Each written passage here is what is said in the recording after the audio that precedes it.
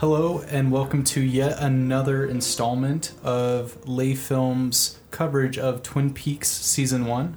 My name is Kevin, one of the co-hosts, and Pat, would you like to introduce yourself? I'm the other co-host, Patrick. I've been on all 7 and now 8 episodes of our Twin Peaks series. It's been a long time coming. For any of you who have been with us since the beginning, thanks for sticking with us along for this crazy descent into this small northwestern town. Yeah. All right. We wanted to do something very special for this episode since it is the season finale for this particular run that we're doing. So we brought back our first guest from the first episode. You know him, you love him, you can't get enough of him. Benz, would you like to say hello? Bonjour. It's great to have you back on. Thanks for coming on. And this has been a long time. Oh yeah. In the making. We got to get I would like to introduce you all to one of our very, very great friends, Jezer. Who I've known you since college, I guess, just to keep it short. But you are very much like an avid moviegoer. You're a director yourself. I can't even tell you. It's like been 58 episodes, and we have yet to have you on one. But I'm so glad that you're on this episode. Do you want to introduce yourself? Sure. Yeah. Thanks for having me on board. I'm Jezer, and I've been a fan of the podcast for a while. #1 fan. So I'm here. They requested, or I requested to be part of this to meet my idols and my, these people that I love. So here I am. Woo. Wait, you say you're a fan. Top 20 episodes right now. Top 20 episodes. Okay. August in the Water. I'm trying to remember the other stuff. That one and the other one. Yeah.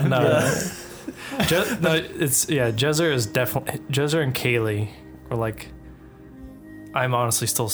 When you said it's his first appearance, I was like, wait, what? No, that's not right. No, I know, right? We've had Jezer on before, right? No way. No, we haven't. It's a sin. Crazy. You should be more mad at us, Jezer. No, it's all good. I didn't want to cramp anyone's style. I feel like you guys had a good thing going. He's cool as a cucumber over there. This is tight. I'll listen to this in my car on the way to work.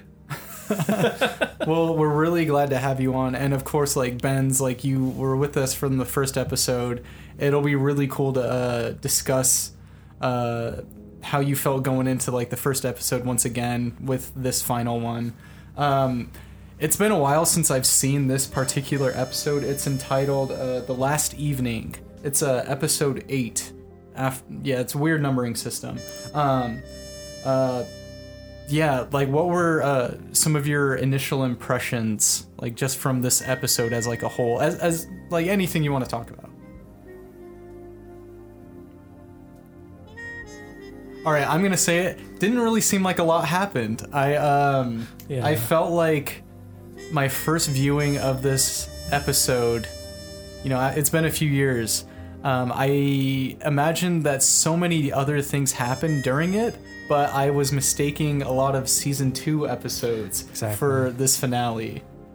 Yeah, you said we in this 8 episode journey now at the finale, we've had a lot of we're in the world of Twin Peaks, but it still feels like it feels like we're in the first half of the first season in my memory, because there's so much more to go.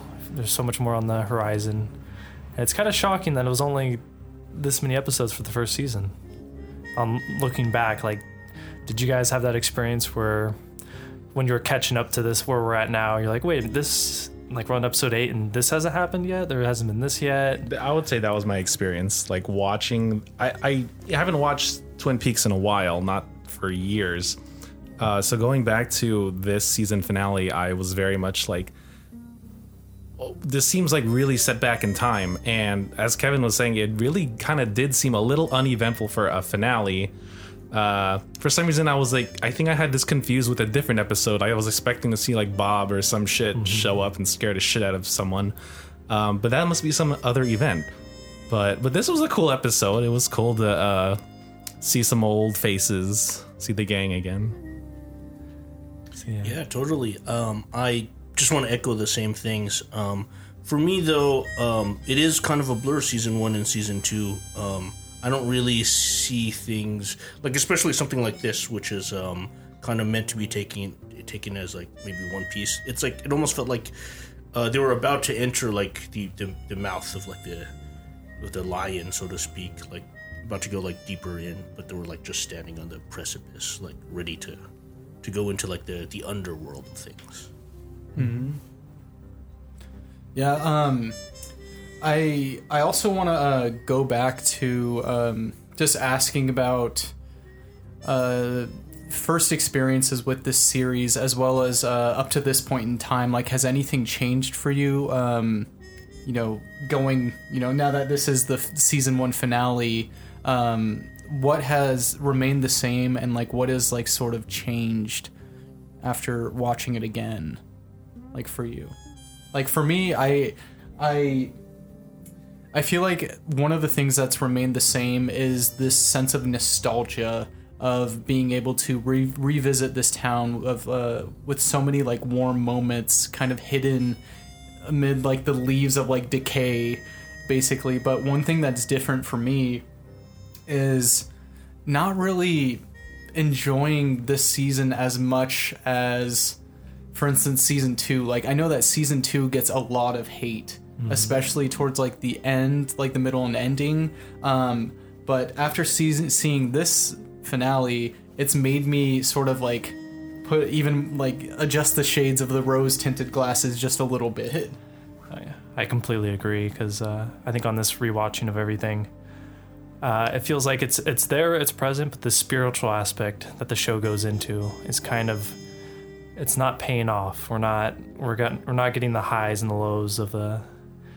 For me, my most enjoyable part of this is like the good everyman or the good man versus this abstract spiritual realm, or this abstract position in the universe, or however it is the world is in Twin Peaks. And if there's like not a conflict of that, but there's like an exploration in season 2. And here in season 1, we get some peaks of it. Like, again, the emphasis on dreams, using the dream to solve the murder. I just love that mysticism introduced to like the FBI procedural. But the first season kind of pulls back from it. It's very true crime. Yeah, it's a little more grounded. straightforward. Yeah, I'm like, oh, on rewatching it now, like Kevin said with the adjusted rose glasses, I'm like, oh yeah, this is more straightforward than I remember. That's because I'm thinking of season 2 stuff coming in. Like a certain character's hair goes white, and that's just like in season 2, and that's just like a great detail of like an old literature, an old narrative device of like, you know, someone's seen something or done something so horrible, or seen the truth that their hair is like altered forever, and a part of their physical appearance reflects that. And you don't get that as much in this season. So yeah, I was for some reason expecting to see like Coop go into the dream after getting shot, but I'm like, oh, it ends just right there. And I was like, whoa, I guess it's just been a while since I've really watched it. But you know, there was a lot of cool moments in here for me. Like, Andy stole the show for me. Fucking that whole scene where he's just standing there after like shooting Jacques. Like, he was so cool, man. Oh, perfect setup and payoff. Yeah, I feel like Andy really gets his dues in this episode. Like, it feels like a long time coming. One thing that like kept sticking with me is a lot of the storyline with One-Eyed Jacks. Like, I have this very clear memory of this certain event that happens that I won't go into yet. But not seeing it in this episode really like deflated me in a sense, but that's like my own fault. Jazzer, I wanted to ask you, what was your first experience like, being introduced to like Twin Peaks and like watching it? Like, what time did you come across it? And Yeah. No, that's funny. I think it was you and Richie introduced me to Twin Peaks. I think you all peer pressured me into watching. Oh yeah, we did. It. Yeah, we sat you down and made you watch. At first, I was like, "What the fuck is this show about?" It took me a while to really get into it, and I think that's very true for anybody new to Twin Peaks. That it is kind of like confusing or slow at first, and there's threads on Reddit asking like, well, what are the filler episodes? What can I skip? And all the hardcore fans being like, you can't skip any episode. So I think the first season, there's parts of it I like and I remember really well, and other parts where I'm like, oh, I'm not down for this. But season 2 is also really great too for some of its parts. But overall, I could see why it's such a iconic 90s piece of memorabilia. It's a cool show, and it's a cool show to not think too hard over. One other question that I have for both you and Benz is, do you find this show having like any sort of like influences on your own creative endeavors? Because I know that both of you are directors in your own right and filmmakers, of course. Has this show or like any of like Lynch's work like influenced you in some way, or is it something that you sort of like view as like a separate thing and you can appreciate it for like what it is, or anything in between?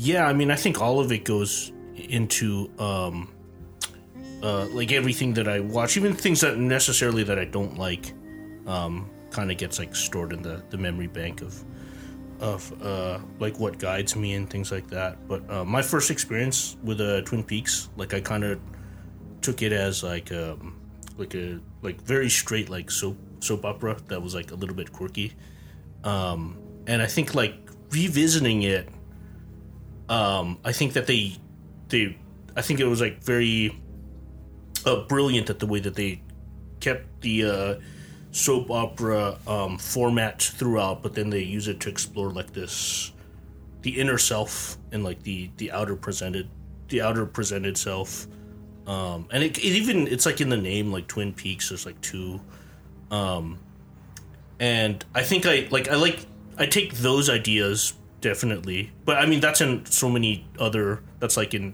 like so many other other people's works, and it's kind of hard to tell nowadays because like Lynch has given so much that people take, and like a lot of it's good and then some of it is not good, but yeah, so it's like I'm sure like even if you're not trying to, I think it kind of like his work stays with you in some form or another.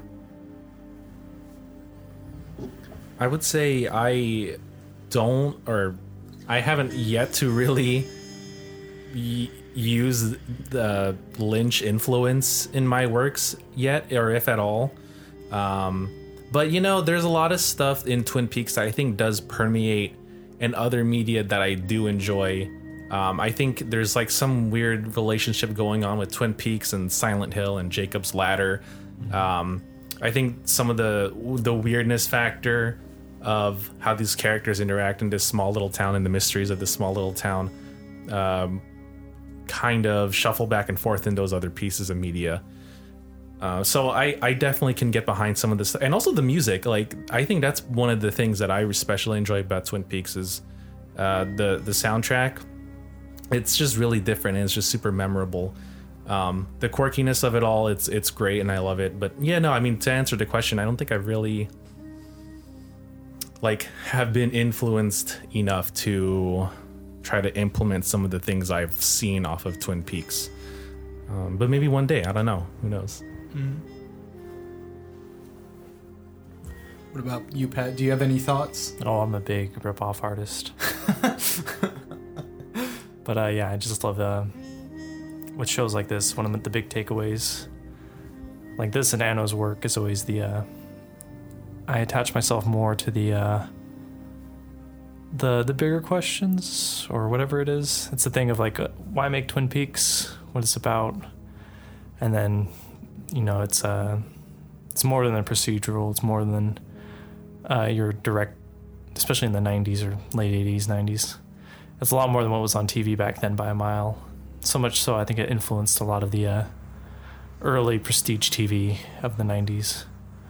And yeah, just that not introspection, but I think of Twin Peaks as like a good example of when you have an idea or a script or a story, you go beyond the plot points and the initial like arc of the story, and it's more about like the direct, like, is this, what is this, what is this about, but it's more like, what is this reflective of in me? What is this reflective of my perception of the world? And like, here's the arc and the conflict, but this conflict's about, is it about people's relationships to each other? Is it about the mysticism of the whole universe and the world? And what if it wasn't the way it is? What if we'll never know?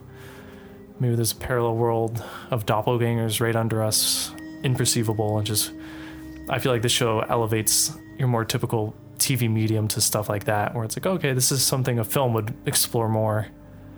And now we get a nice TV series about it, and then it goes places, especially later on, like season 3 of the shows. Probably the best modern television I've seen. And yeah, it's just very impactful for me, where I think about that stuff a lot, is what I feel like. I will say, I think one of the things that hooked me super personally was just the mystery of Laura Palmer, like who killed her, what happened, like the grounded parts of that stuff. And really, as I explore the show more, I realized that the thing that's keeping me around isn't necessarily the mysticism, but how these relationships formed around Laura and her death kind of trickles down and transpires to the rest of like the town, and how these people live their lives after her death or her murder and stuff. And Kevin and I watched the prequel movie not that long ago, and so watching this episode again, I'm trying to like connect the dots in my head and just be like, oh, that's so cool. Like, James feels this way because, like, yeah, I saw the way she treated him in the movie, and that's that kind of stuff. Like, that stuff is really cool to me personally. And when it gets to the mysticism stuff, as like you're talking about, like, that stuff is so thought-provoking and sometimes even confusing. Sometimes I watch the show and I'm like, what did a man just watch? Yeah, but also the mysticism is those bonds, those non-tangible That's things true. that Laura has to everyone, and just exploring that in TV is like such refreshing. Better than I love X-Files, but better than like when you watch a Gundam series, and it gets kind of monster of the weeky for a period, and it's like, here's a new Gundam, they fight, good guys win or lose depending on the narrative, and then we're back next week to sell another toy. It feels like this is always saying something or going somewhere. There's like setup and payoffs constantly. And that stuff really elevates the show, in my opinion. Like the weirdness stuff from, I think, mostly coming from Lynch's side of the writing, I have no idea. I think that stuff truly elevates Twin Peaks to be something different. Yeah, I completely agree with that as well. I feel like Mark Frost has a way of I've said it before, like during like this run, but Mark Frost has a way of like sort of reeling Lynch back a little bit to where it focuses more on the sort of like familiarity that we're like more accustomed to seeing in everyday series, as well as like or any form of media really. And I think that the frankness, like the honesty in these portrayals is sort of what brings us back, like what you were saying, Jezer, with seeing the ripple effect of Laura's death. And it's kind of like it has a nice spin on, the dead girl trope, where it's very prevalent in so much media, where you have this heroine figure who is almost like a Joan of Arc in a way, or is like sacrificed or taken far too young, and then the entire narrative is just built upon that. But this show does it differently in showing and actually breathing life into this figure who is no longer with us in the present sense. However, with the prequel film, like with Fire Walk with Me, we get a lot more moments with Laura to see this other side of her, where we see this very haunted figure who, despite her best efforts to break out of the hell that she was living in, she just couldn't do it. However, there is release, or there is some sort of catharsis in line with that, and I think that even in some of the quieter moments in this television series, those are some of the most magnifying ones. Like, it allows you to sort of forget about the narrative for a while, to where you can just sink in to this conversation that's going on between these two figures. Like, it reminds me of like slow cinema in a way, like transcendental filmmaking, like where so much passage of time goes by to the point where you just sort of are one with the background in a sense, and like your mind kind of like wanders a little bit. Like, this series has a little bit of that, but not too much. But it's just enough to like sort of conjure it up, so to speak. It's interesting that you bring up like the aspects of slow cinema to Twin Peaks, because I had seen a movie at this movie club, Picnic at Hanging Rock, and there was a friend of mine had brought in this magazine, a film magazine, and it was like published by like David Lynch fans and stuff. But it was like, I think it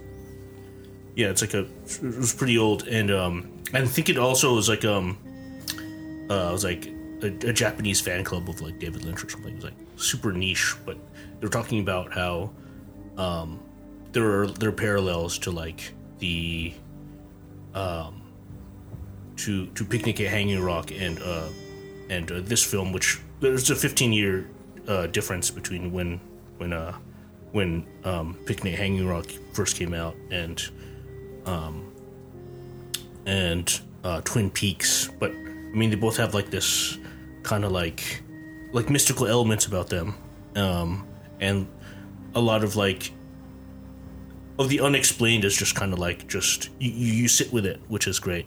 Like, same with this film.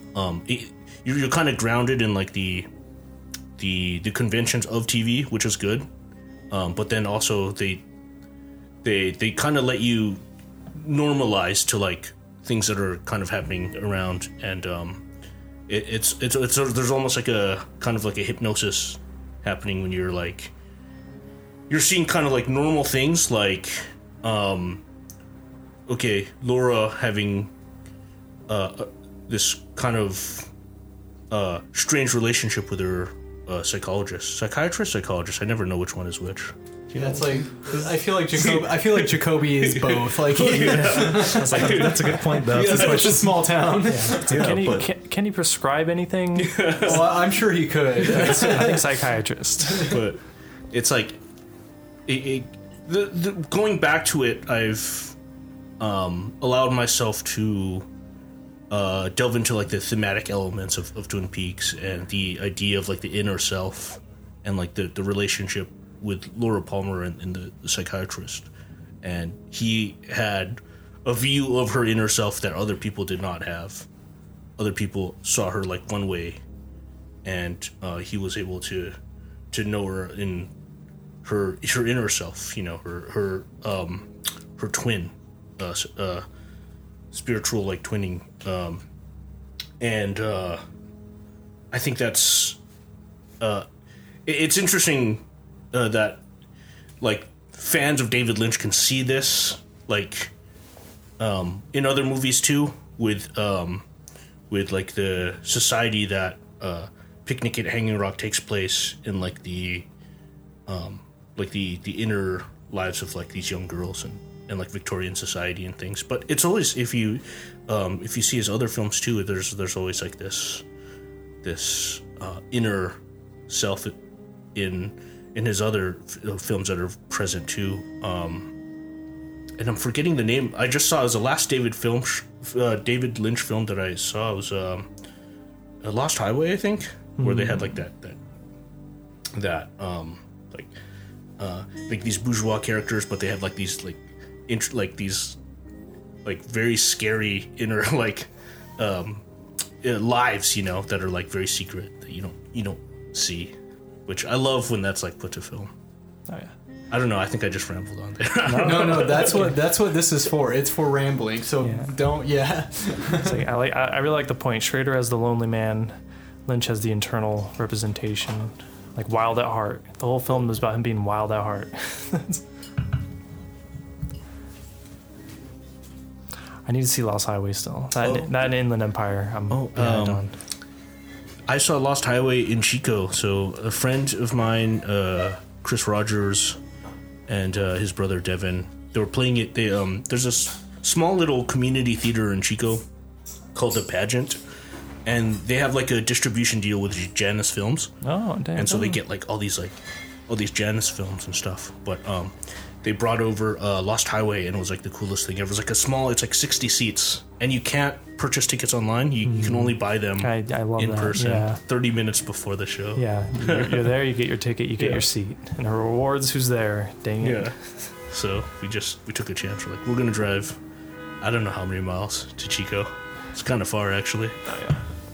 But okay, never mind. I was gonna ask something dumb. But, Oh no, ask it if you want. what's the farthest you've? Sorry to interject, but like, what's the farthest you've driven to a movie? I'm gonna side skirt the question just a little bit. Like the farthest distance I've ever traveled has been when we saw Memoria. Jezzer and I recently went to Denver, Colorado to visit Kaylee, who, like, for any diehard fans of the podcast, Kaylee was in one episode where we made ramen at my place from scratch.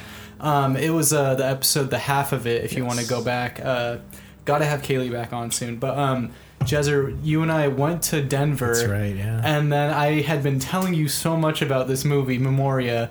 And for those of you who are unfamiliar with this movie, it's a film by Apichatpong Weerasethakul, and he's a Thai filmmaker, and the rights to this movie, it stars Tilda Swinton as well. The rights to this movie in the U.S. it's on a roadshow basis where it plays at a theater for like X amount of days and then it's gone. It's not coming to streaming here. It's not coming to Blu-ray or any physical media in the U.S. as for right now. In Europe, Mubi has acquired it, so they can stream it there. It'll probably get a physical release and everywhere else but the U.S. because Neon, I don't know why, but anyways, I had just seen the movie at the Tower Theater, like one of the last days that it was going to be in Sacramento, and then we went to Denver, and then just happened upon the film center there. What's it called? The Denver Film Center? The Sci Film? I don't know, something like that, right? Yeah, but we just like saw it, like it was like, oh hey, it's playing here, and then we just decided to watch it on the whim. Mm-hmm. That was cool. That was a cool time. And we spilled popcorn everywhere too. Yeah, it was super. Like, we were like one of like, or there was like 3 other people in there, or 4 people. Yeah. And we sat right behind like an older couple, and then like popcorn just like spilled everywhere, literally right before the movie started. And they just like both got up and split in the middle. These darn kids. And just went up forward. But it was really cool because they gave us 35 millimeter strips from the movie, like with just stills on it. I just found that I thought I lost it, Oh, really? and I just found it recently in my backpack again. I was like, oh shit, like I still have this. Oh, what a treat. Yeah. But that was like just on a whim. That's like that's the chances of that happening are insane. But yeah, that's as far as I've gone to see a movie. Otherwise, yeah, I haven't like gone out to like Chico or like San Francisco. I would like to. I wanted to see Come and See in San Francisco. I want to say like a year or two ago when it got the 4K. It's on YouTube. Oh yeah, it is. But yeah, I'm done with my answer. I'll stop talking. Sorry for distracting from the conversation. Oh no, not at all. Yeah, mine's a parallel, anyways. I think the furthest I've gone is with Jamie to Davis to watch Memoria. Oh, And who showed up but Jezzer? I was there watching my second viewing. Yeah, this is my second viewing as well. And yeah, just a real testament to the film. I wanted to see it. At least I still want to see it again. And yeah, that's probably so not that far. Just Davis, what, 20 miles. Davis closer than like Roseville, Folsom? For me, it's farther because Okay. I'm North Island's kind of close to Roseville, anyways. I'd say it's about the same, probably. Yeah.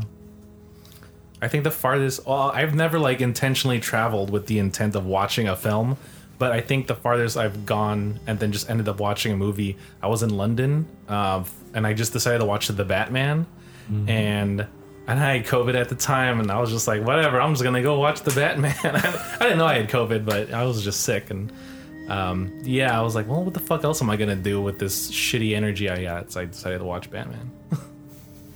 What about you, Benz?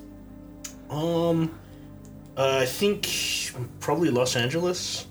I always try to see like the newest Paul Thomas Anderson film, because usually he does like a talk, or like he has. Oh, sorry. I hit Oh no, this. that was mine. Yeah. Like usually he has like for the premieres he has like actors and stuff, or usually he does like a little Q&A or something. So probably those. Like I've been to every one of his premieres, and Inherent Vice. I missed the Master though. Even though they had they were screening it in 70mm in 4 theaters in the U.S. and one of them was San Francisco, but I missed it at the time. Damn. You know what's interesting is when they were first when they were doing the season 3 of Twin Peaks, there was like all these rumors about of like casting, and people were like, "Oh, are they casting for Twin Peaks?" There was like a lot of rumors for it, so people were like driving down from everywhere. So that's pretty interesting, you know. As like film fans, sometimes like, especially these days, it's like hard to like watch movies nowadays. They're in like such few theaters. A lot of theaters are like taking risks. They feel like it's taking a risk to play certain movies. So we actually have to increasingly drive to places. But I mean, think about the people who make these movies. You know, they have to drive all the time. So there's actually, sorry, another weird aside. So like the in Los Angeles, there's like this zone. It's called the TMZ. It's called the 30-mile zone. So like, the center of it is like on Sunset and Goyer. It's like this cross street where like a lot of the studios used to be. Now they're all spread out, but like, so like if you were working within the TMZ, like you get, you just get like paid to like work on the film. But like if you are outside, if you have to travel outside of the TMZ, then you they have to like put you up in a hotel and like do all this stuff. And so a lot of places they used to like shoot within like that 30-mile zone. No, like I kind of like figured that, you know, because we were supposed to record this episode like a while back, but like things just like happened and whatever, and it's been a while since I've watched this episode, but I was thinking about rewatching it, but it's like I remember, like Pat and I were talking about it earlier, where it's like we remember the main beats of it, and I feel like we've done a pretty good job of like recapping a lot of the stuff in a lot of the previous episodes. So for this one, it's you know, it's just all certain plot points coming to almost to a head. Like we see the mill burning in this episode, with Shelley being, of course, tied to one of the banisters. That's like been a seed that has been growing steadily over the season of Leo's enragement. You know, you have this like classic Americana bad boy who all of a sudden, you know, is no longer the sort of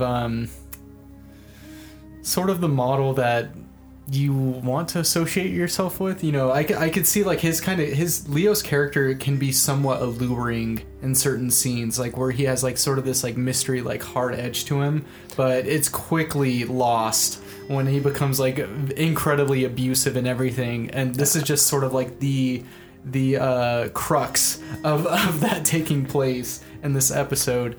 And then of course to parallel that, we have Cliff, that's his name, right? Cliff? No, Hank. Hank, sorry. He looks like a Cliff to me. Hank, Norma's husband, of course, being yet another sort of like parallel to Leo. I like Leo's like kind of grunge. He's like the grunge punk, and then here comes this late 70s, 80s Hank character. Like, oh, you lit the mill on fire, you tied your wife you're abusing in there as punishment. Like, okay, good luck getting away with this one. Shoots him in his house. Now you're taking the rap for everything. It's a good little generational conflict of like, yeah, the Kurt Cobain resistance to the hyper consumer 80s and all the other. Not directly through line, but like it's a fun little read of like, oh, he's like, look at the physical differences between them. Hank's very He looks old like, American. Who's that actor?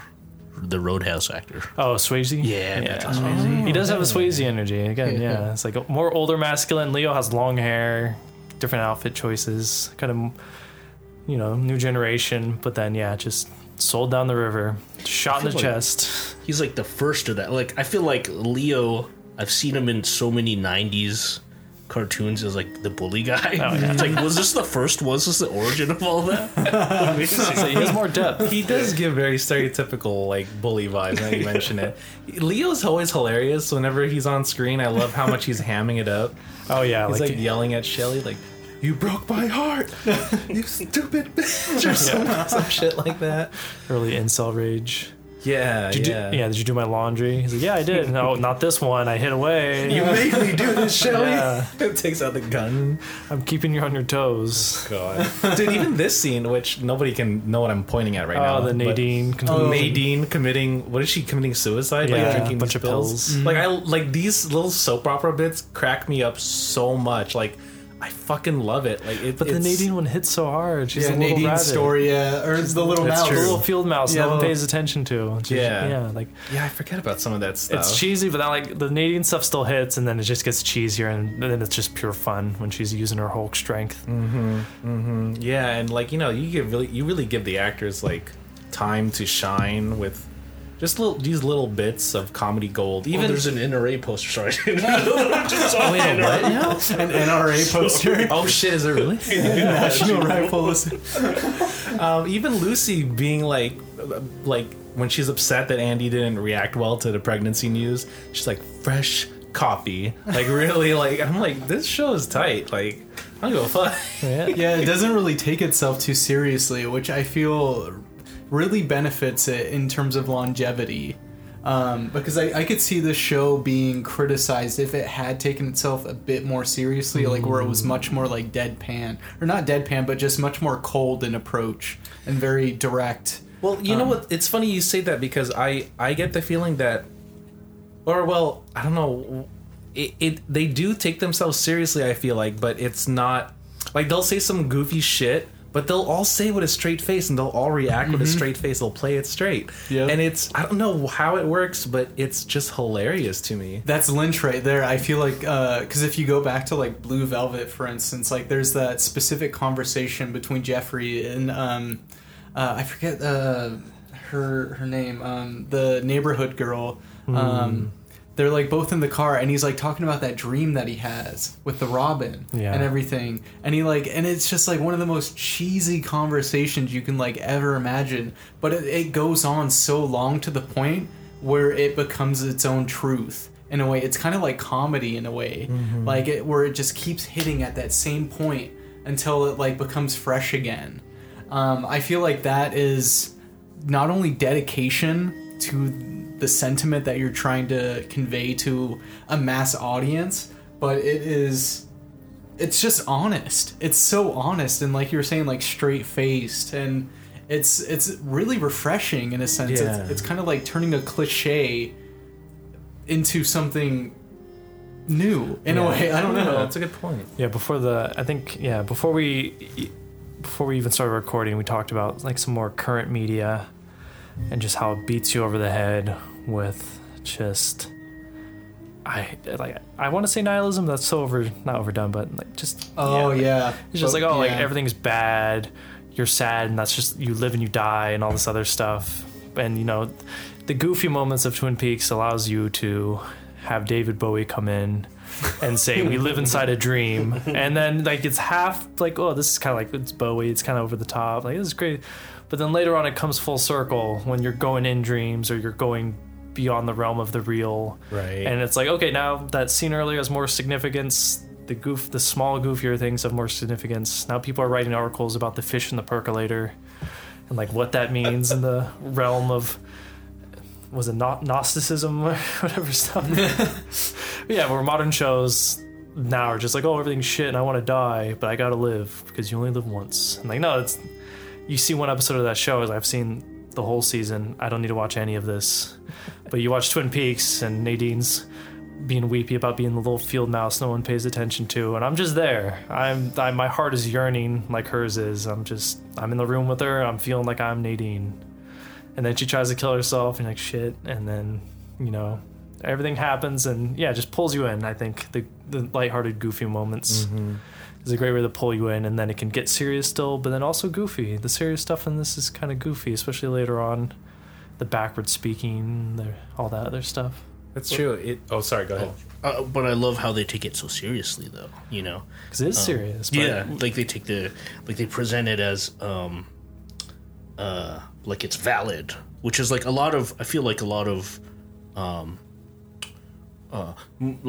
folk movies they kind of do that. Like it's valid to like have things revealed to you in dreams, and like, but you know, and I feel like we've been kind of like removed from that, and it's like, what's the source though? What's the source? Like, what's the source? But the source cannot be, it was revealed to me in a dream. But like here, David Lynch, he like embraces it. Same with actually the director we were just talking about, Memoria. I don't know how to pronounce his name. Can you do it one more time? I always struggle with it. Apichatapong Weerasthetical. Yes, he always is like, he's like in, I think he's like the same, spiritual kind of filmmaking as like David Lynch. Like he's like, okay, this is like, this is just like, this is like the reality. Like there's no center reality. Like your reality is not like the center reality. Like here, I'll introduce you to mine because this is film. We could do that. You know? Yeah, so refreshing. Yeah. So refreshing nowadays.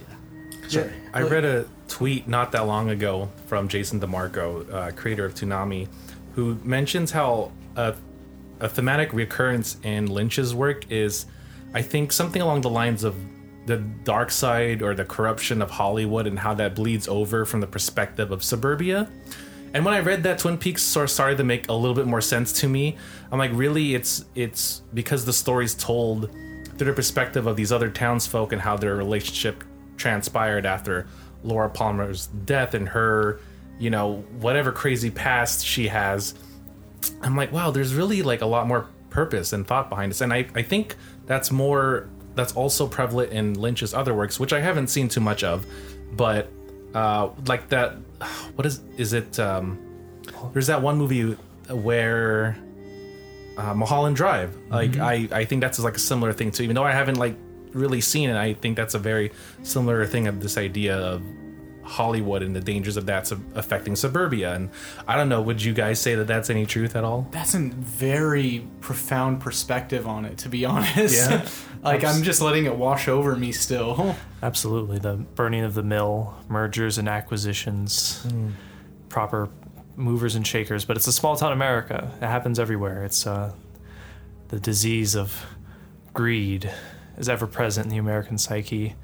And then, yeah, like Mulholland Drive, there's a blonde-haired, blue-eyed sin eater to take on all the sins and to be expelled and murdered by the, I don't know who kills her directly. It could be the unseen evil or the collective evil of the people of the town. It's all open to interpretation. But yeah, like Laura feels like she takes on the sins, especially in Fire Walk with Me, which has like, it's just the greatest horror film one of my favorite horror films, and it just goes, especially with the ending and yeah, totally. All that great hits. It's just, I completely see that perspective of like, Laura's prom queen. She's valued from these standards of beauty and all this other stuff. Like she would be the one to go to LA and be a star. Yeah. Like we see Mulholland Drive, someone does do that, and then their adventure there. Where it's all critiques of that structure by Lynch, as well as like Eraserhead. I think it's Philadelphia based, I want to say. Yes. Like his time there, and just like, it's like an industrial hellscape that like merges machine and humans, and it's just like a weird unreal real place that he makes a film about. And just I think that definitely resonates. That also makes sense now as to why there's so much Dougie Jones in season 3. And like, I to this day, I'll still Google like, well, does he ever go back to just being himself? And I still haven't finished it, so I don't know. But a big thing that I hear is that season 3 is more so about criticizing nostalgia and the nostalgia from audiences and stuff like that. I was exactly say, think of like the X-Files reboot or another show coming back from the 90s and modern. Like, what is it gonna do? It's gonna be Marvelized. It's gonna be. It's a good term, Marvelized. Yeah, it's gonna be. You don't need to see it, but you can already imagine the beats it's gonna hit because it's just gonna play it safe and feed on that nostalgia. Where Dougie's, it's a direct challenge to that, and he's probably the best character or one of the best characters in season 3. That's for sure. But yeah, it's like a direct challenge and confrontation to that, I feel. So when you do finish that, I do want to hear your opinions, and hopefully we'll get to that. It's so far away, season 3. We have time. If we all live long enough.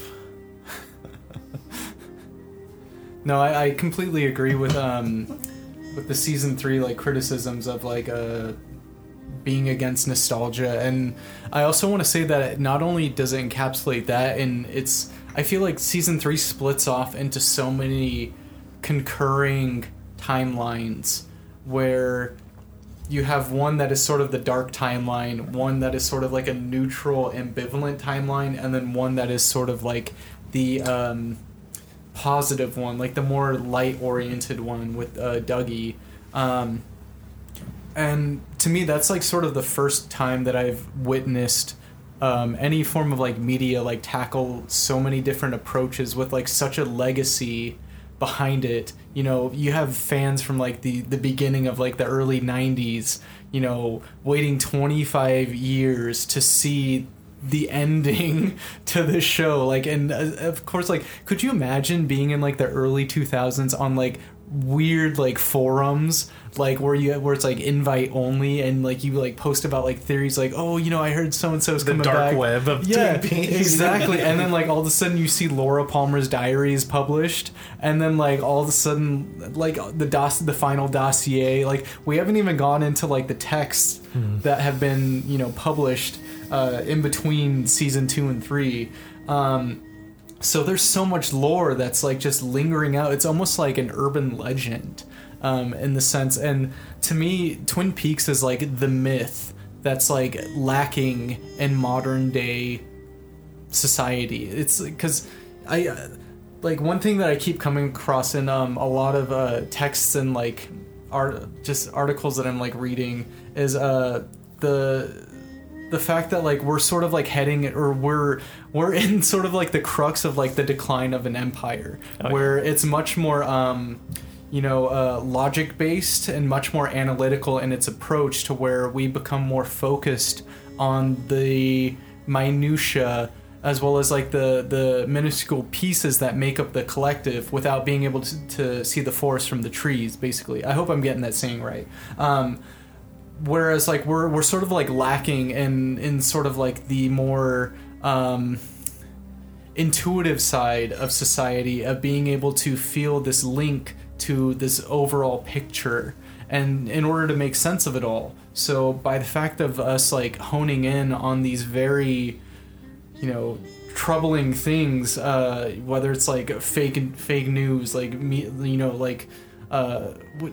misinformation, all these things that can like warp a reality beyond repair in some instances, it's important to have some sort of myth that grounds you, that isn't necessarily hell-bent on providing a clear truth, saying like, hey, you need to be like this person.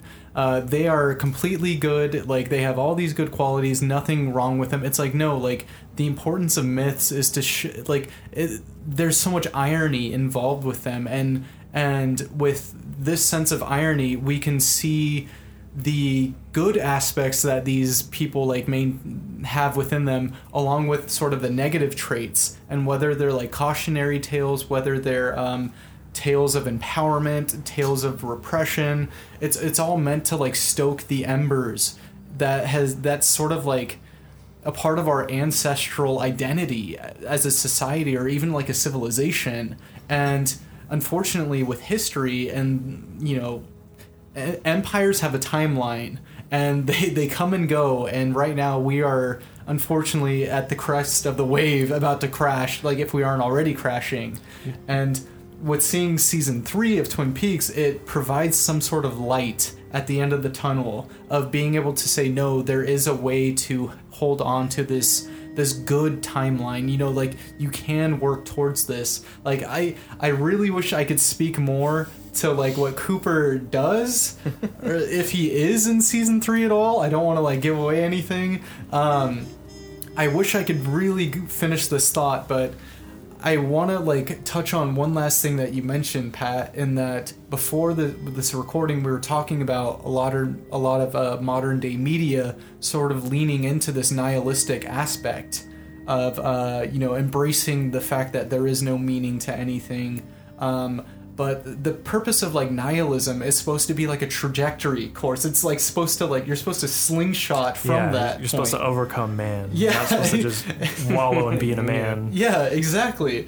And I feel like unfortunately a lot of these I don't want to like name names with like certain shows. Fuck it, I will name it. I will name it. Name the horse. BoJack Horseman, Rick and Morty. Oh, what? You must not be intelligent enough. Oh my god! See, that's the left brain ideology. Yeah. It's like it's so hellbent on like. Anyways, it's like embracing like this sort of like edginess of being like, oh no, I'm above meaning. I don't need that in order to live. Like, but it's like, okay, well. Time and time again, when there is no faith in society, that's when empires tend to crumble. And like even though I myself am not a religious person, there is a benefit to religion because it carries on the legacy of myths in history. And I don't know, I'm very like worried when it comes to, you know, the power of like the influencers, you know, with this power falling into the wrong hands of being like, oh no, there is no meaning to anything. And then it just instills this like seed into a whole like generation who like doesn't know any better. But like that might just be me robbing that so-called generation of like thinking for themselves, which like ends up becoming like such a cyclical thought pattern of like, where do we go to escape this sort of thing or overcome it? I think you're right to be concerned because like you're hitting, I think Lynch, and the reason there was a resurgence in the show's popularity, I think, like Twin Peaks didn't blow up in the early teens. Oh yeah. Or late 2000s. I had like enough to get the series brought back after so long. I think it's because we hit that threshold of at a certain point everything just became about manufacturing consent, like Chomsky would say. Like, I'm looking forward to the film about how intersectionality is going to defeat the Chinese in that Korean War dogfighting movie that's coming out soon. I'm sure it's going to touch on all the proper themes, as well as just like, now it feels like anything above a certain level of production and money has something about not telling a universal truth or perspective, artistic expression, or even, I'm not even sure how else to say, like whatever smaller redeeming. It just feels like it's not literally selling you something, but it's like insidiously creating symbols and icons and all this like mind poison that we're already so oversaturated with. I just think of like, what's a recent film? Twin Peaks season 3 is a recent piece of media where it feels modern. It feels that's definitely the most modern thing I've seen since. Like there's cell phones. Bodies, but no, I'm kidding. Oh yeah, bodies. Yeah, bodies. So I don't even know what that is. But like what's a Hollywood movie? Now they're all like Top Gun, like the latest Top Maverick. Gun, yeah. Mm-hmm. But then even that's harkening back to the last Top Gun. It's just a sequel. So we have Maverick. Is he going to be on his phone, going on the internet for 6 hours a day?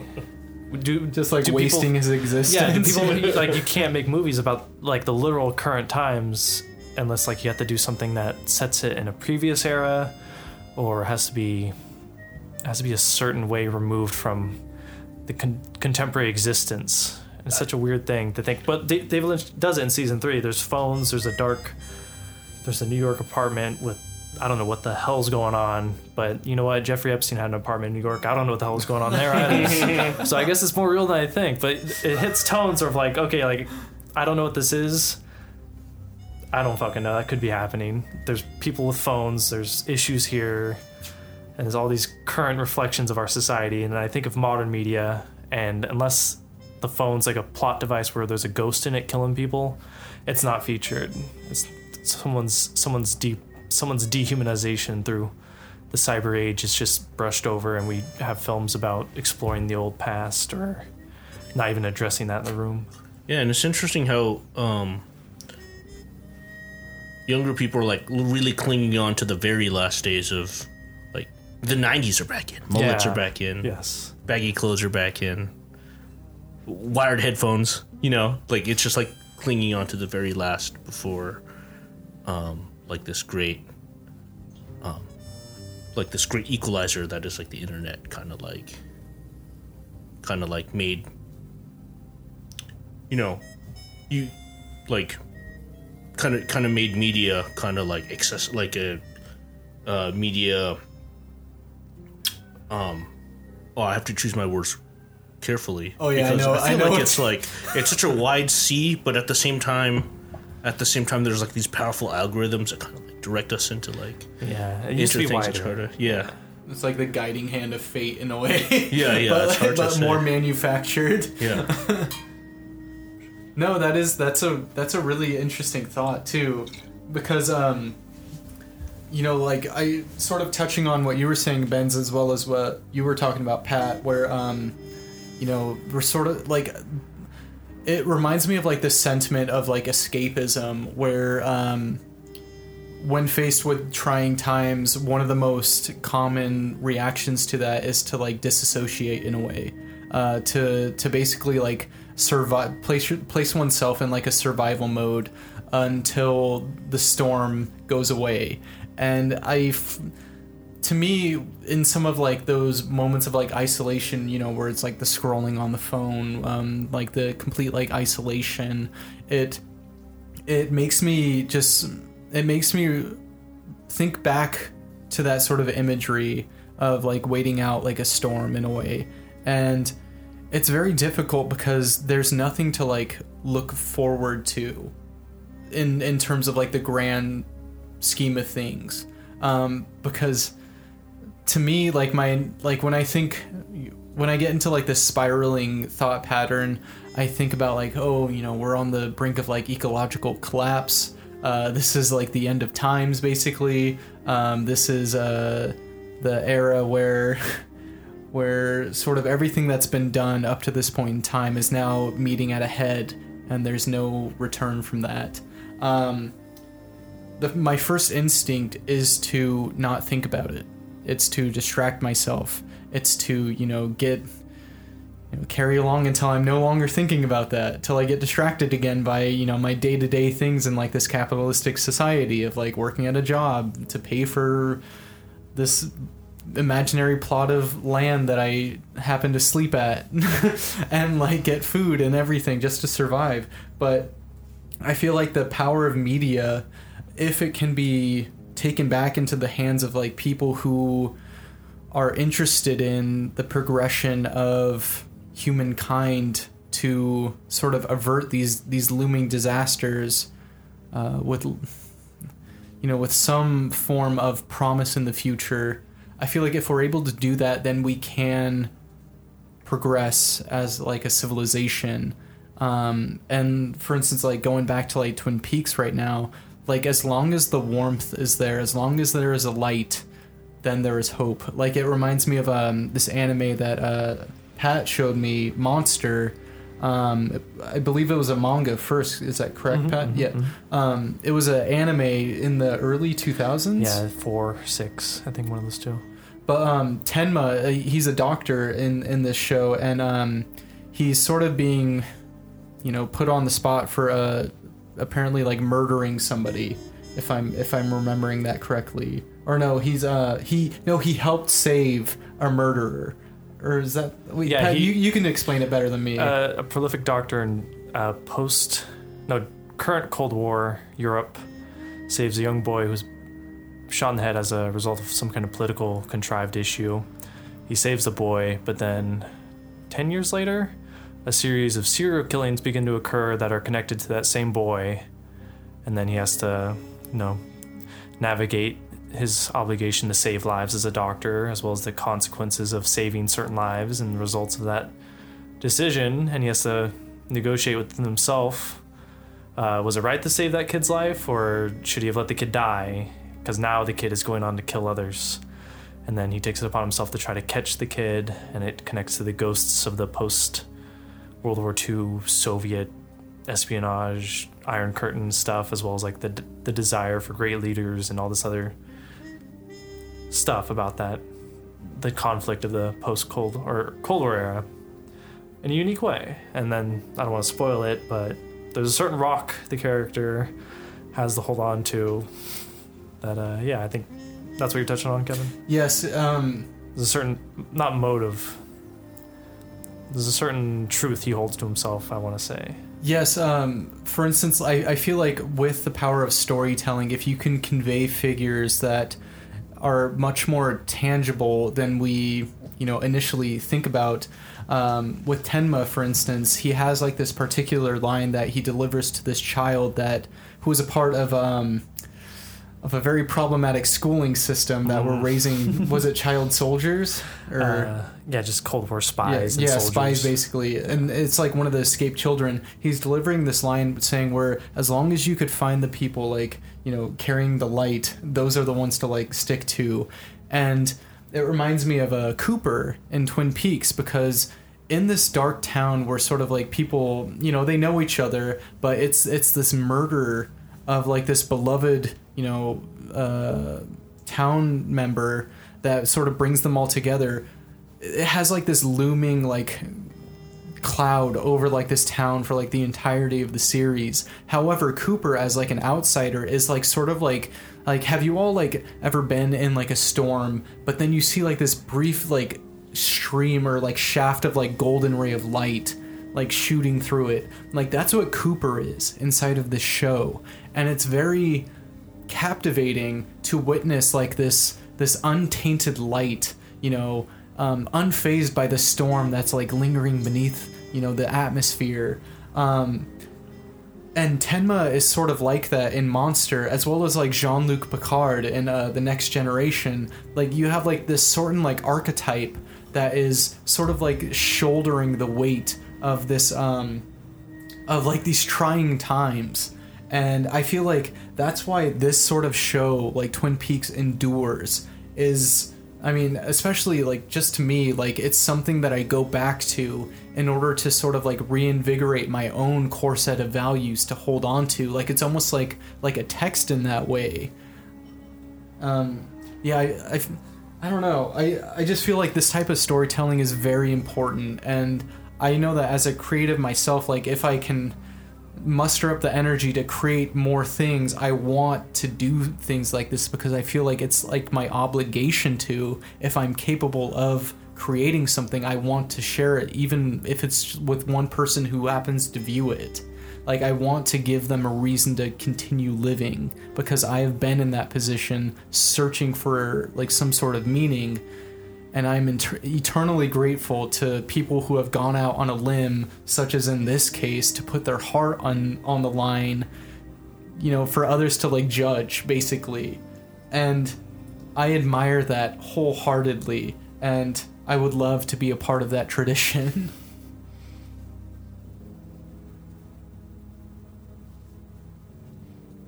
Wow, it's very deep. Very deep. Oh, I know. It was like, oh wow. It's a very because a lot of TV, if I remember correctly, in Alaska, like just TV. I used to watch a lot of TV when I was younger, but like now I don't watch like any TV. But like a lot of like the older films, they had like this, like all film is like propaganda, but like whether we realize it or we don't, because like if we don't realize it, then we just agree with the morals. But a lot of like TV also it is like perpetuating like moralistic ideas, and it's interesting because a lot of TV does have like has like what you described, but like in like almost like a less effective way, because like at some point it feels like it's like that, but like also like in like a very commercial sense. But like here, it's like very spiritual. It's like, oh, is it kind of like a virtue signaling in a way? Maybe like now, like I think like now I feel like people talk about that, but like I feel like back then it was like maybe like the 80s, like I don't know, like Sesame Street or like like you know like those I see what you older mean. like Yeah. I don't know like family shows. They're like very like that in the obvious ways. But this one, it's like very like it's like it has like those elements, but it's like also very like a very spiritual film, like Twin Peaks. I said film. I accidentally said film, which is interesting. But yeah, No, it's not Married with Children, which Yeah, goes on yeah, for yeah. 8 seasons, and like what is it? It's made to fill time and sell commercials. Yeah. Or this is, it's its own story and completely. oh yeah. Like I see, for some reason, like speaking of like the nostalgia, like there's like so much that's like in Twin Peaks that you like, oh, I feel like I know this from somewhere. Whereas like when you watch, I don't know, something like, I don't know, like Different Strokes or something, it's like I see this kind of, but like also it's like I feel like it's like not organic at the same time. There's like not that like there's like there's almost a put on quality. But that's just me though interpreting it. I don't know, maybe it's, you know, I don't know. I get that with the fashion in Twin Peaks. Yeah. Right? The 90s resurgence that's back. I see fits in Twin Peaks. I'm like, I wish I could dress like that. But if you watch like Fran like Dresser, Neo, with the blood on his, that's a look. Yeah. With like the little blood. Brown jacket. Yeah, as he's like hanging Shelly up in the mill. Hey, brown jacket, denim shirt, white undershirt. Yeah. He's gonna kill it at any bar he goes to nowadays. You know, I really want to take this moment just to commend. I hope I'm pronouncing her name right. Mädchen Amick, the actress who plays Shelley. She really came into her own in the last few episodes of this season. I feel like Shelley could have easily just been lumped into, you know, oh, just this person who works at the diner who also is Leo's girlfriend. She's basically the object of abuse. But I feel like she actually has some sort of like agency in the final episodes of the season. Speaking on Shelley, I don't know if you guys have ever seen it, but the opening monologue that Kyle MacLachlan gives at SNL, he has this whole joke where an audience asks him questions and is like, oh, can we find out finally who killed Laura Palmer this year? And he's like, oh yeah, it's Shelley the waitress. The episode's already been like recorded, and I'm just telling you now. Don't tell anybody else. And then like this skit goes on to where like David Lynch calls him, and David Lynch is like just yelling, like berating him, abusing him on the phone. And he's like, oh no, I'm so sorry. Okay. And then he goes back to the audience and he's like, I just want you all to know that was a joke, and it's not Shelley the waitress or whatever. And I'm like, I just watched it like the other day because I was watching Kyle MacLachlan's like interviews. For some reason, I guess because the internet knew I was going to do this episode, and so the algorithms. Yeah, exactly, right. But I thought that was funny. And then I think a comment I read on the YouTube section of that video, same video, was like, every actor or something was given a fake script of the ending. I don't know why. I'm curious as to how true that is. I wonder if it's because if any of them have a problem with giving away the ending for real at the time, which is interesting. Pre-internet, I don't know. Yeah, it's like such a weird time to be alive because it's like you were able to have like this sort of delayed gratification when it comes to like accessing things that you wanted to pursue, but it had to take a little bit of time. For instance, like the first thing that comes to mind is like coming home from school and wanting to like hang out with some friends, and then I like go and knock on their door and then they aren't there yet. So then I'm just like waiting outside. And then like some days they show up, sometimes they don't, and then I have to like know when to call it quits and go back home. Whereas like now you could just like text them. Like if you showed up at anybody's door, like I'd imagine that like No, it's a faux pas nowadays. Yeah, exactly. Yeah. But I mean, that could just be. I don't know. I feel like I'm getting so old. Oh my god. But at the same time, is that such a bad thing? I don't think so. I don't know. Aging, yes. Yeah, aging. I look forward to getting older, putting my brain in a jar. How old are you? I just turned 28 this year. Okay. Yeah, I'm 34.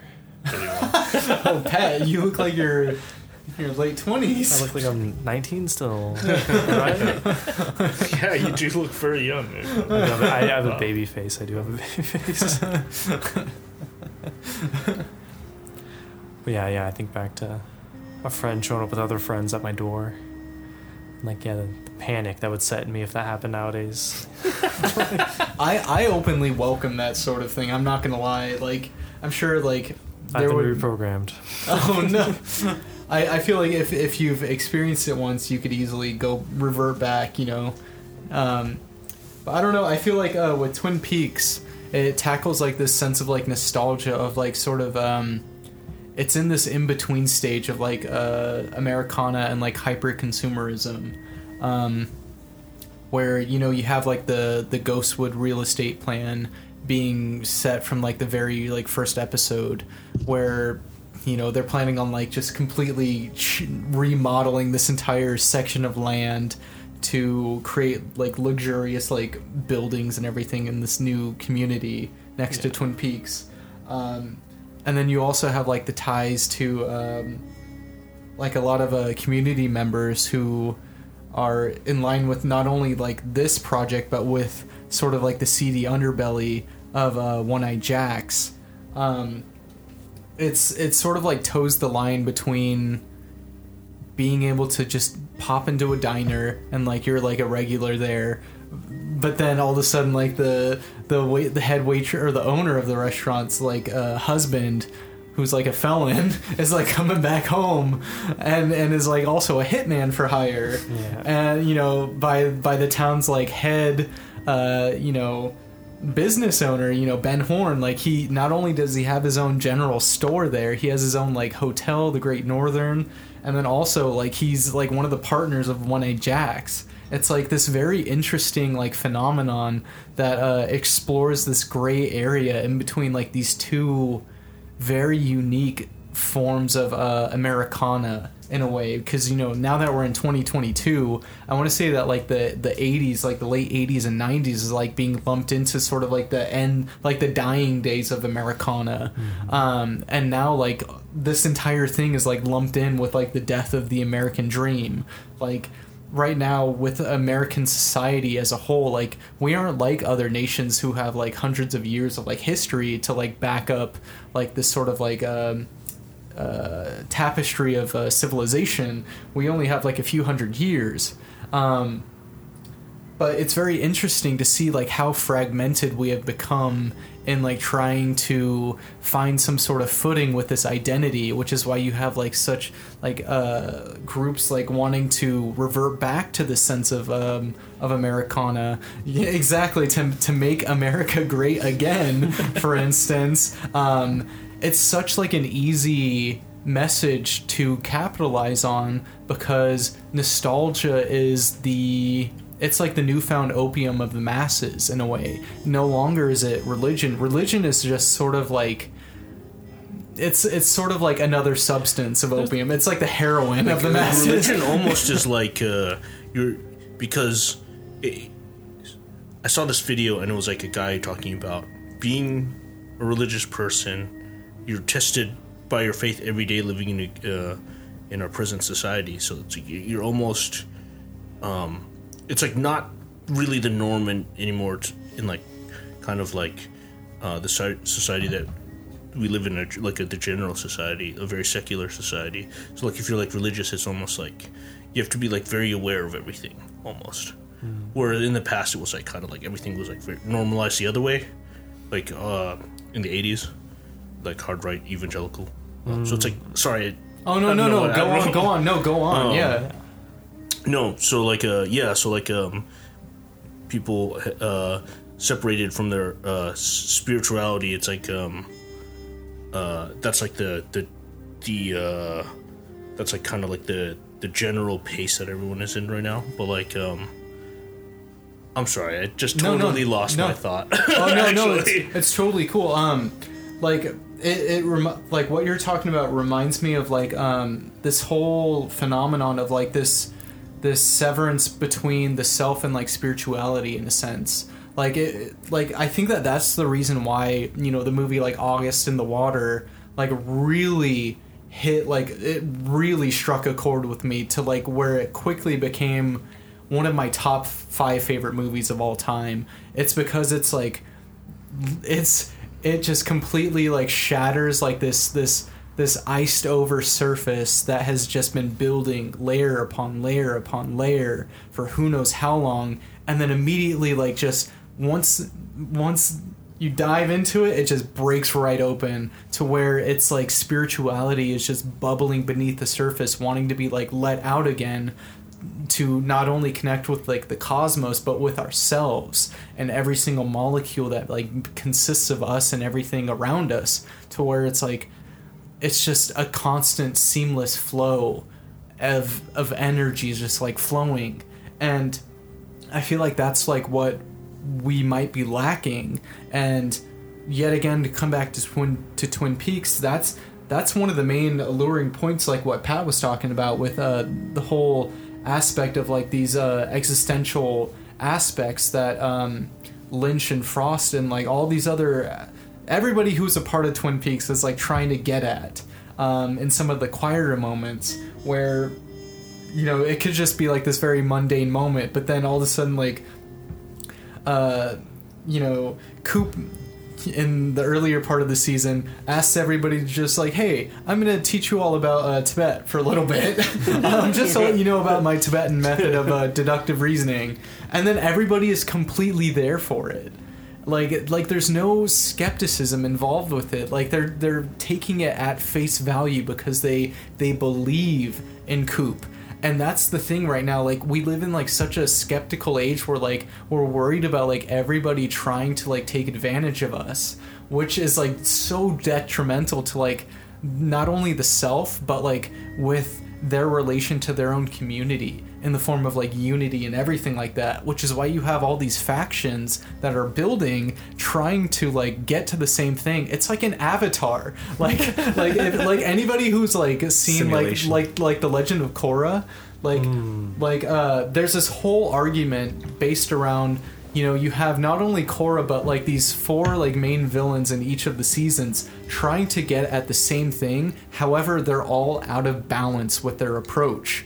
And it's like it's such a fine line of like trying to you know, pursue like this very intuitive side of yourself along with this very logical and like rational side of yourself. You have to have like this very nuanced approach to tackling life, because it's just so intangible at times. Like, of course, like I'm rubbing my fingers right now, and to me it's the sensation of like touching, like but that's just neurons really like provoking like a sense inside of my brain. And it's like, is it good to be this skeptical? No, it's not, because at some point you just have to live. And I feel like that's like sort of like the beauty that underlies Twin Peaks, is like everybody's like their suspension of disbelief. Like it's kind of like in theater where where everybody is there for this moment in time. They, you know, some people could have like barely even made the show. Like they could have had some family matter that fell through at the last minute, but they all somehow ended up at the same time in the same place for this one performance where somebody flubbed their lines, and they won't ever flub it again for the rest of the performances. It's just like this brief bubble in time, but they're there for it. They are there to believe that these people are not themselves. They are these people that they're portraying to the audiences with this narrative that, you know, they could be performing like a Shakespearean tale, they could, like some play that they had just written like a few months ago, but it is all like the idea of like promoting perspective and provoking like empathy in the self and like just connecting with others. And that's just that's like magic to me in the world. Like that's why I have I'm I consider myself to be, like, at surface value, I am a pessimist. However, I am definitely an optimist. I like to, even though like I hate interacting with the public in, like face to face, because more often than not it's awful. I deal with like shitty people every day in my job. However, I like to believe in the whole of humankind, because it's like the propensity for beauty that we have inside of us. It's just waiting to be like explored further, and like once we can get rid of like these greedy individuals who are like sort of like tainting the narrative that is set in place for us, then we can like really elevate to like the next level of society. And it's like with Twin Peaks, they're like showing that, they're like showing the consequences of like consumerism, of like all of these like misaligned archetypes. For instance, like with Hank, once again, you have like this almost idealized masculinity, but at the same time he's so out of balance. Like he's incredibly manipulative, he's incredibly like underhanded, all this other stuff. But it's like if he could just tweak it a little bit, he could be the best version of himself. And I feel like that's the myth at work. You know, it's trying to provoke these thoughts in the self.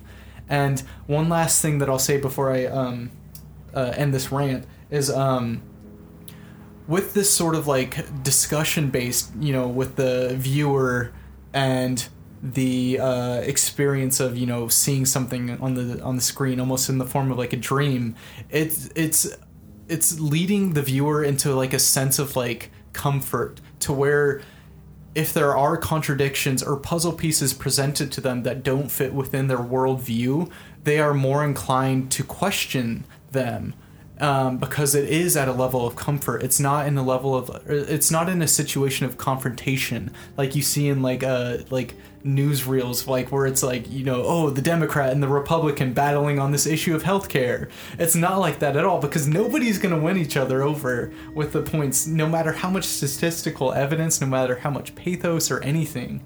It's because it's just it's flawed from the start. Whereas like with this sense of like of media, and even with this discussion that we're having right now at this very moment, we're all not judging each other for our points. We're here to discuss ideas.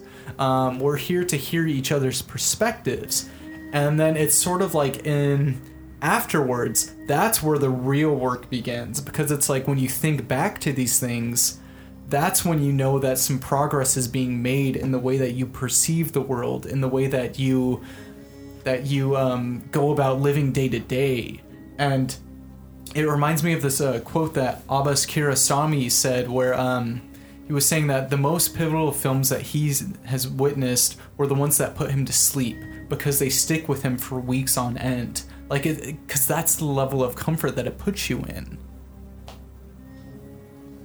I do want to bring up, when you're talking about that, the perfection of the show, of everything coming together, it definitely reminded me of Belushi in season 3. I'm not spoiling it, but there's a great behind the scenes, I think, of him being told like, oh, your character doesn't understand what's happening, and Belushi like kind of derisively, he was like, I don't know what's happening at all, and anytime anything's being filmed, and then David Lynch is like, that's perfect.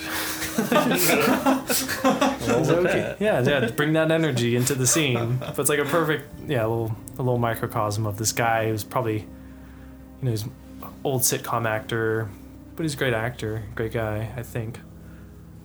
And David Lynch brings him on for the 3rd season as a new character, and he's in some of my favorite scenes because of another character.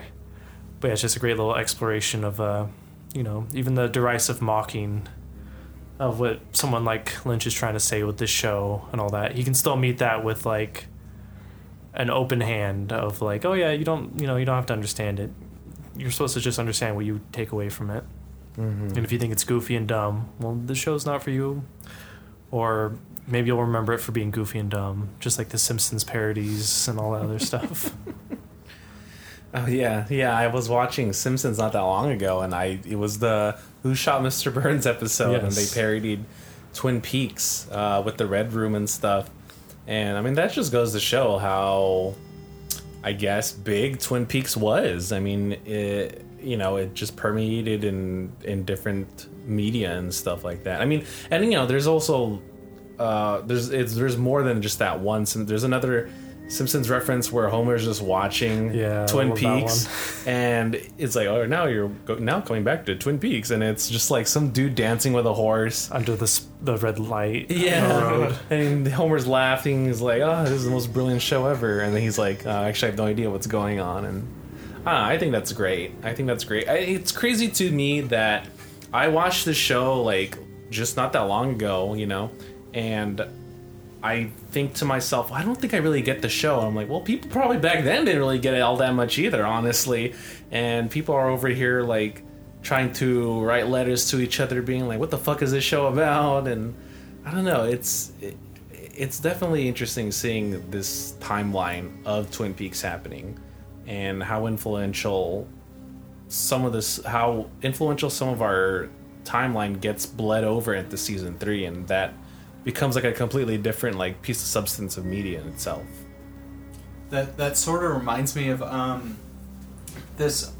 The name is escaping me right now, of the director who created this narrative on Karen Carpenter. It was basically set in the form of like Barbies, because Karen Carpenter was like a huge icon in the 60s and 70s of like being this like not only incredible like percussionist, but also like this incredible like singer. And I believe the movie was called Superstar, and I think Sonic Youth might have scored it, but it was I think it was banned in like certain areas, but it's on YouTube now. But anyway, the thing that I'm getting at is that this movie, every time it gets taken down off of YouTube, somebody like rips it again, and then it creates further degradation in the original like print of the movie. And it's sort of like, it's not necessarily about the original piece, but it's about sort of like the reaction to it. Like that's the thing that keeps breathing new life into this media. And yeah, that's a really good point that you made with that, Jez. Mm-hmm. Dude, I can't. This scene right here that we're watching, I think it's just hilarious that Hank just shows up. He fucking just does a drive-by straight up. And it's like, all right, peace out. Is this where Leo becomes in a coma after this? Okay.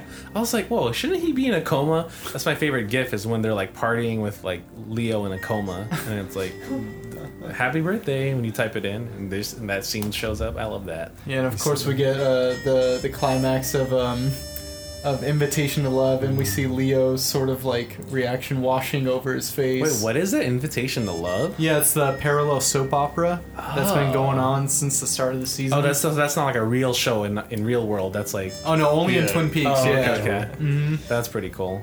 Mm-hmm. Yeah, Leo's the bad guy's punished, and then he's watching on TV the bad guy being punished, and he's like, oh no. And then we see Catherine show up to save the day, unwillingly in a sense, of Shelley. Yeah, surprise hero. Mm-hmm. Quick little character redemption. She reminds me of the mom from Even Stevens. Oh yeah, right. Shia LaBeouf smooth. Dude, Shelley's such a babe. And the other girl, I forget her name. Donna? Yeah. Mm-hmm. Dude, this show had the babes, man. Or Audrey? Audrey, yeah. Holy hell. Audrey. This show. They knew what they were doing with casting. Like, they have to be this pretty, My argument is always, I really like Fire Walk With Me, because the new actor for Donna... They recasted her, that's right. Yes, it is so upsetting. It's upsetting? Yeah. It's like It's jarring. Yeah, she looks way too young. So when certain scenes are happening, I'm like, oh, I'm going to throw up. Like, this is hitting too hard. Where it's like, oh, God. Mm-hmm. And this, like, they know what they're doing. Like, yeah, the 3 or 4 central... Did she turn 25? Was Leonardo DiCaprio? Leonardo DiCaprio. young DiCaprio on set. So this scene that we're watching right now with Laura's father, Leland, he goes to the hospital after receiving the information that Jacques Renault has been not only arrested but hospitalized after being shot by Andy. Leland sort of like nefariously is like wearing these dark leather gloves, this like dark overcoat, tapes the sleeping Jacques to the I think it's kind of armrest. open that like, oh, it's the killer of Laura silencing Jock Yeah, you don't know it's Leland, right? Like, until you don't- the I think there's a final. Yeah, nobody knows who the killer is yet at this point. But it's sort of like, this is sort of like strange behavior from Laura's father, and it like this is one of my favorite shots of the entire series, in terms of Leland's character, is seeing this really grotesque, like hideous, like almost like gremlin like face. See this one right here? Oh shit! Then he flips it It's off. it's only for a split second too, where he's sort of like grimacing. He's like mortified, and he's like, Yeah. "Oh shit! Like I left my stove on at home or something." And he goes home. I get in trouble. I gotta go. But yeah, a lot of the other beats, like with for instance Coop and Big Ed still being at One-Eyed Jack's, and then Audrey, infiltrating One-Eyed Jack's, only at the very end to be the new girl that Ben Horn is supposed to be sleeping with. It's Greek just- myth exactly connection. like I feel like with a lot of those plot points, it's like we could all see it from like a mile away that this is where it was going to be happening. So I feel like that's why we aren't really touching upon it.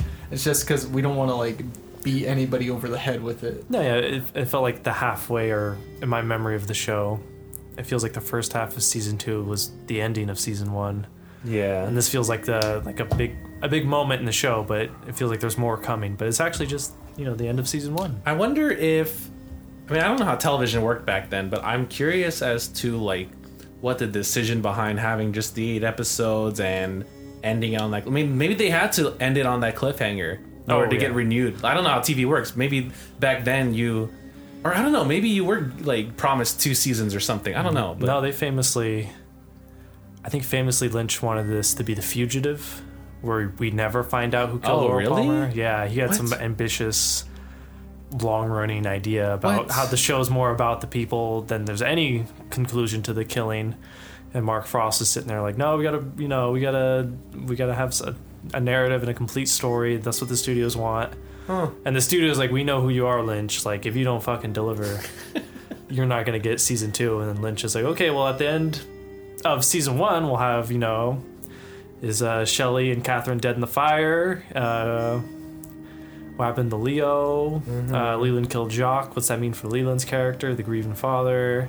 Nadine attempted suicide. Does she live or die? How's that going to affect Hank and Norma? Someone just fucking shot Cooper. Yeah, Who shot yeah. Cooper? It's Is like, Cooper it's alive? all on a Nashville cliffhanger. parallel. Yeah, it's just a big ol' Yeah, that's a good cliffhanger of point. like, you better renew us Like, or we'll else. find out in the next episode of Dragon Ball Z kind of a thing. Yeah, but it's also made the encouraged the audiences to be like, okay, we want a season 2, and to put pressure on the studio. I think that happens modernly. I think the OA had a big push. Was there another show? What was the show where they're like sending items to this production or the studio? It was like maybe The Expanse, not The Expanse. The Leftovers? Or no, was it that? I think it was don't know. slightly older. What's that sci-fi show with the crew and the ship? Oh, Firefly. Yeah, Firefly. It may have yeah. been Firefly Yeah. or like Lost. There's a big campaign for they get the studio to make this show hasn't concluded. We need the conclusion, but the studio decided not to renew it. I think Lynch was like definitely, especially with season 2 and that conclusion, he was definitely leaning on using the narrative powers to pressure the studio to give him a 3rd season, and they didn't. Interesting.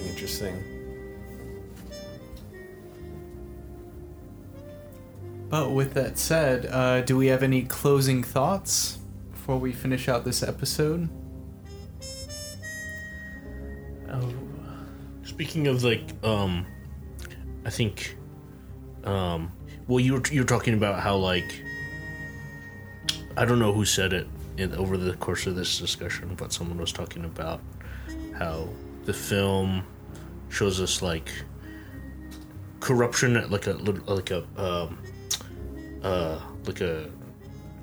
small town level, which I feel that's kind of another reason why people are so drawn to it because it shows it happening to people that and this kind of plays into the nostalgia, people that we recognize, like we see them like get affected by like people with more power, which is interesting.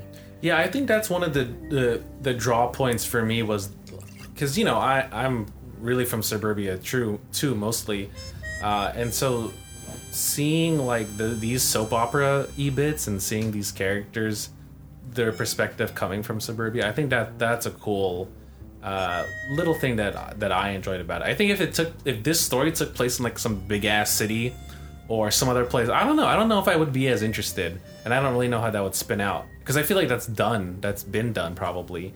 I think that's probably what makes Twin Peaks special, is just how weird and quirky these townsfolk are. And you know what's interesting? There's a show called The Killing.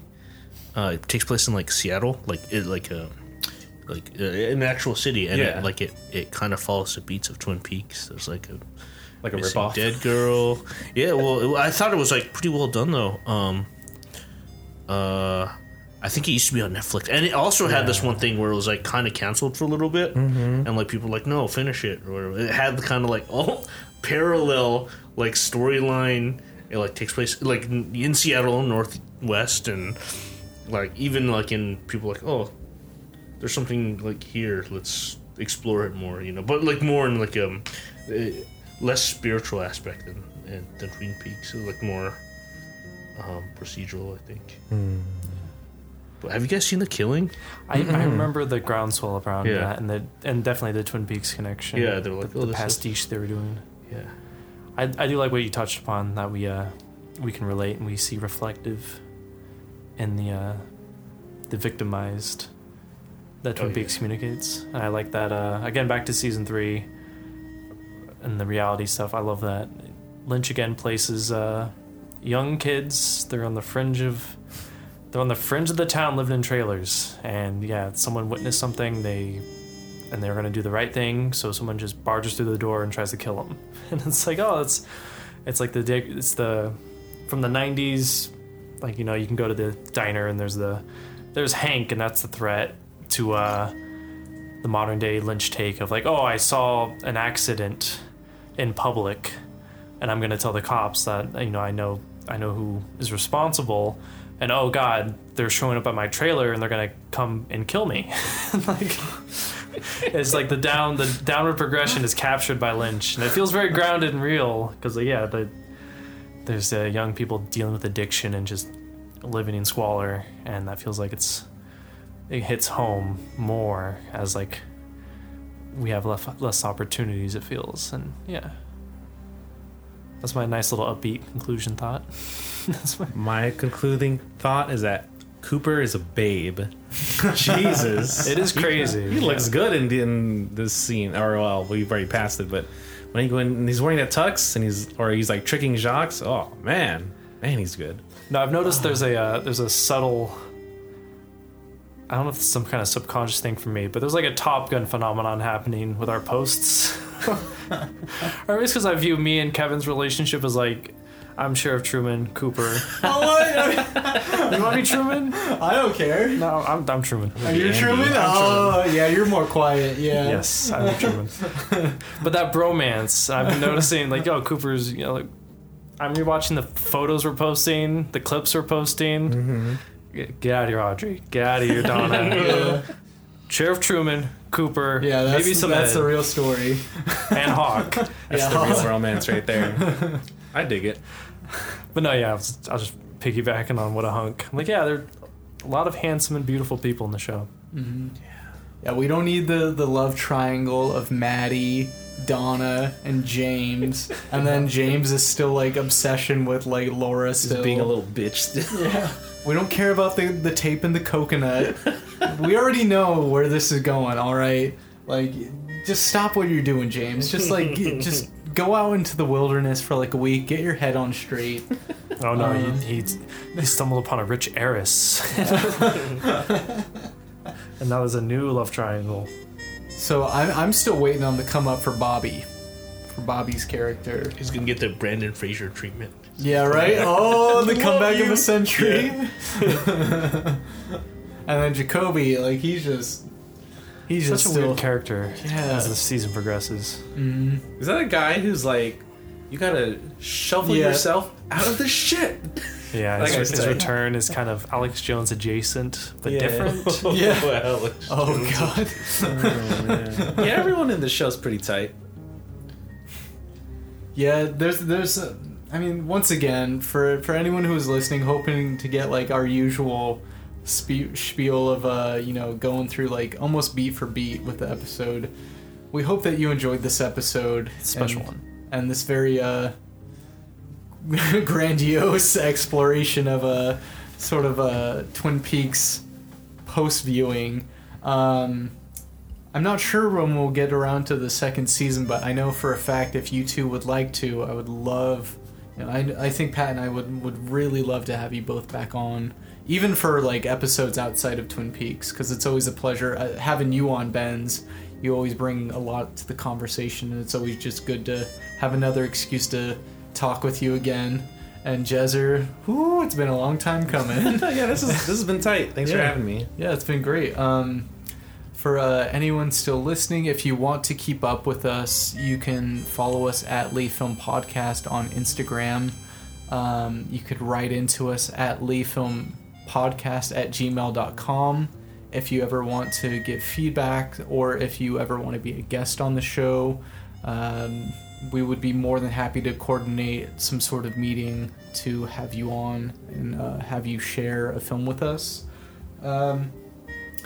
For the future of Lay Film, I want to say that Pat, you and Richie are going to be starting up season 2 of the OA. Is that correct? That may be a bit out from this episode coming out, but yeah, it's on the route.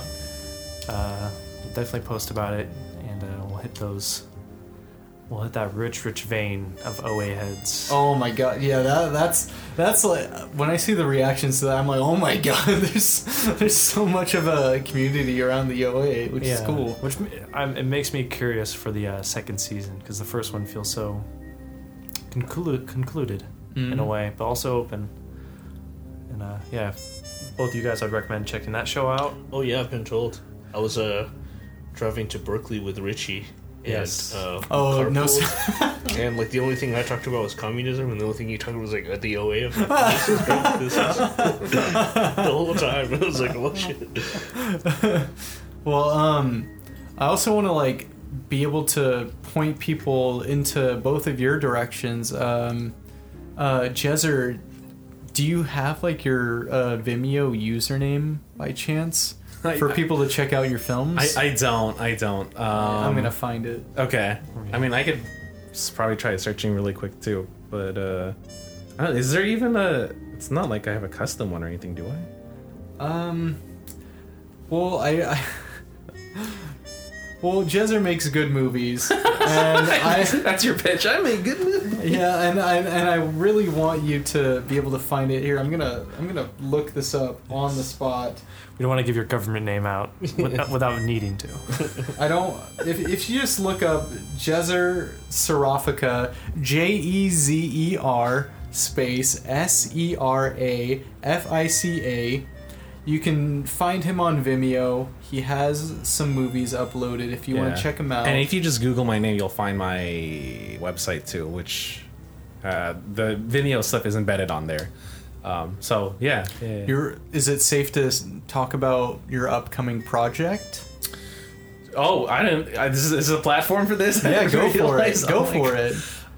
Okay, I don't normally do this because whatever. Yeah, so I'm working on something. I'm directing a little short film again called I Play Loser, and it's I don't memorize my elevator pitches, but it's basically about it's based on this real story that I went through when I was in early college, and it's just well, I don't know how much detail I want to give out, but yeah, I'm directing another short film. I'm in the business of just making stuff to throw into competitions and stuff. I think, if I'm not mistaken, we'll be going to Davis Film Festival November 6th, hopefully, if nothing went wrong with the submission. for the film we made last year. And so we'll. What's the title of that film? That one is called Eugene Does Not Want to Work for Milkshakes. We literally made that a year ago, and I'm excited to hopefully go to a festival and screen that, as much as I cringe watching it nowadays. And I'm excited to make another project. So I Play Loser is about a young man who's very good at competitive fighting games, but finds out he's no good at a new video game when his friends bring it around and they beat his ass in it. And he kind of goes down this road of obsession, trying to be the best because he has nothing else going on for him. And I know the way I describe it sounds kind of hokey and funny, but I'm really trying to... And the story really is hokey and funny in reality, but I'm trying to direct this to be a little bit more serious because the story is personal to me.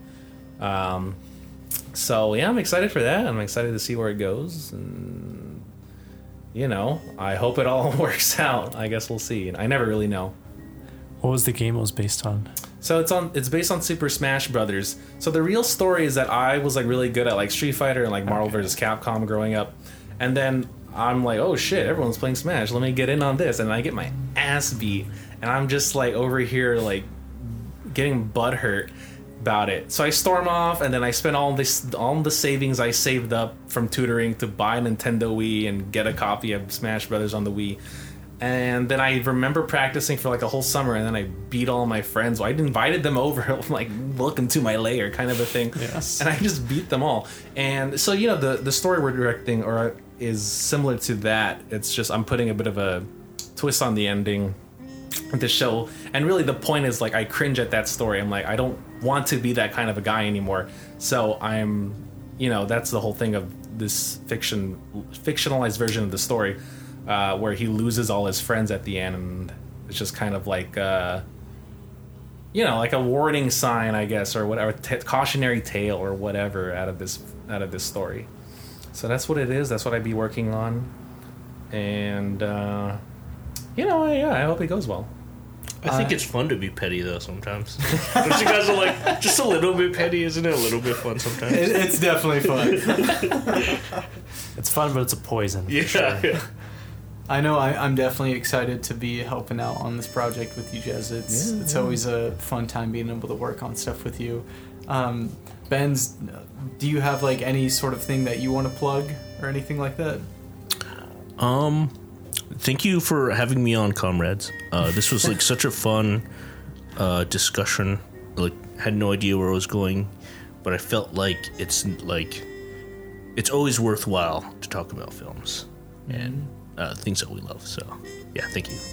Is it safe to plug your Instagram or any stuff like that, or is it? Well, I don't know if it's safe, but sometimes I post like, all tankies go to heaven. So, yeah. Yeah, there you go. Okay. And Benz, whatever stuff you end up making in the future, I'm there for it. I will. You can always count on me to be there. I'm sure Pat would say the same for himself too, for both of you. Pat, do you have anything you want to say? Or? Keep supporting the podcast because we have the innate desire to be famous and not have to do real jobs. Yeah, because real jobs suck. Yes. So yeah, keep doing that. Pay our rent. Please, God. You guys have a Patreon? I always hear people talk We're about not big Patreon. enough for a Patreon. No, we're not. We would only have like one person No, I'd rather paying like $1 a month. Yeah, I'd rather not get that $1. I'd rather wait. Yeah, we gotta save our dignity. Kyle MacLachlan, David Lynch, if you're listening to this, please help us out here. Yeah, Well, from all of us here at Lay Film, thank you for supporting us. If we have any other future developments that we want to share with you, we will be more, of course we'll be doing that. But yeah, other than that, thank you for joining us. We hope that you're well out there, and go out and enjoy life a little bit. All right, take care.